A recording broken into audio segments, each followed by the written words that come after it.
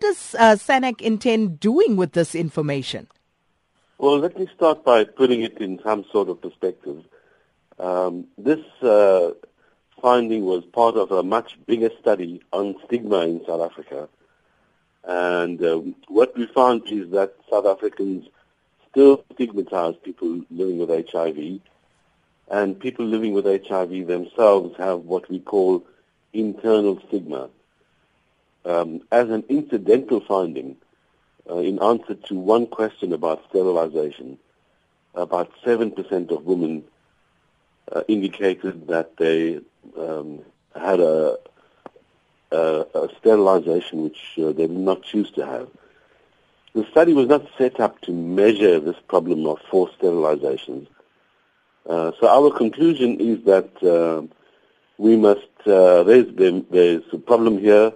We must be cautious about interpreting these results, but the health department should investigate this and get to the bottom of the matter. The health department has come out saying that it is not government policy to sterilize people against their wishes. And, so what do you intend doing about that? Because now, the burden of proof almost rests with you and the victims. Well, I'm glad that the health department has said it's not policy, because I think that's universally accepted that a woman should have a choice when it comes to reproductive ability and the right to have children. This study was an anonymous study, so we don't have a list of 500 women as it's being, portrayed in the media of people. We can't follow these women up. But from SANAC's point of view, we do say that this is a matter of concern and that it should be followed up properly. For women who feel that they have had a forced sterilization, they certainly have recourse to the law in this country by reporting it to the health authorities, most certainly the Health Professions Council, which monitors the practices of doctors in this country. So just to, get some clarity on this matter. So the study was conducted anonymously. So you do not have the details. The researchers do not have contact details or the names of the people who were interviewed. So how exactly, what was the process that you embarked on in doing this research?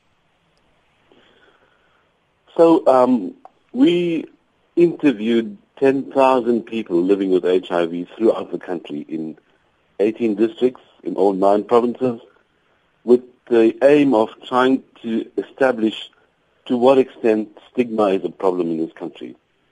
We asked them about what we call external stigma, that is the way that other people treat them, and we asked them about internal stigma, which is the way they feel about themselves. And the findings were quite interesting, Sakina.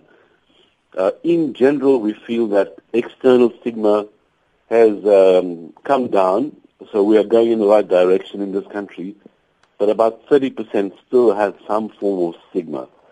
When it comes to internal stigma, we found that people living with HIV were making important life decisions because of their HIV status.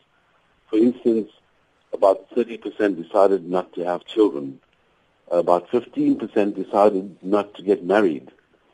And what was of concern to us is about 11% had suicidal feelings. That means we need to do more about psychosocial support and mental health services for people living with HIV, in addition to the very good treatment program that we have. So obviously it's going to be very difficult for you to prove these allegations, because if the Department of Health and others want to do further investigations, how are they going to do this? How are they going to follow up? Well, to investigate the problem of coerced sterilizations or forced sterilizations, it would be much better if the department went to look at records, for instance, surgical records of sterilizations and follow them up. But in the medical field, usually the way to uncover a forced sterilization is when there's a complaint. And we know that there is a complaint from an NGO with the Gender Commission. That's not related to our survey. But that's really the main method in this country and globally, I think, to lodge a complaint about a forced sterilization.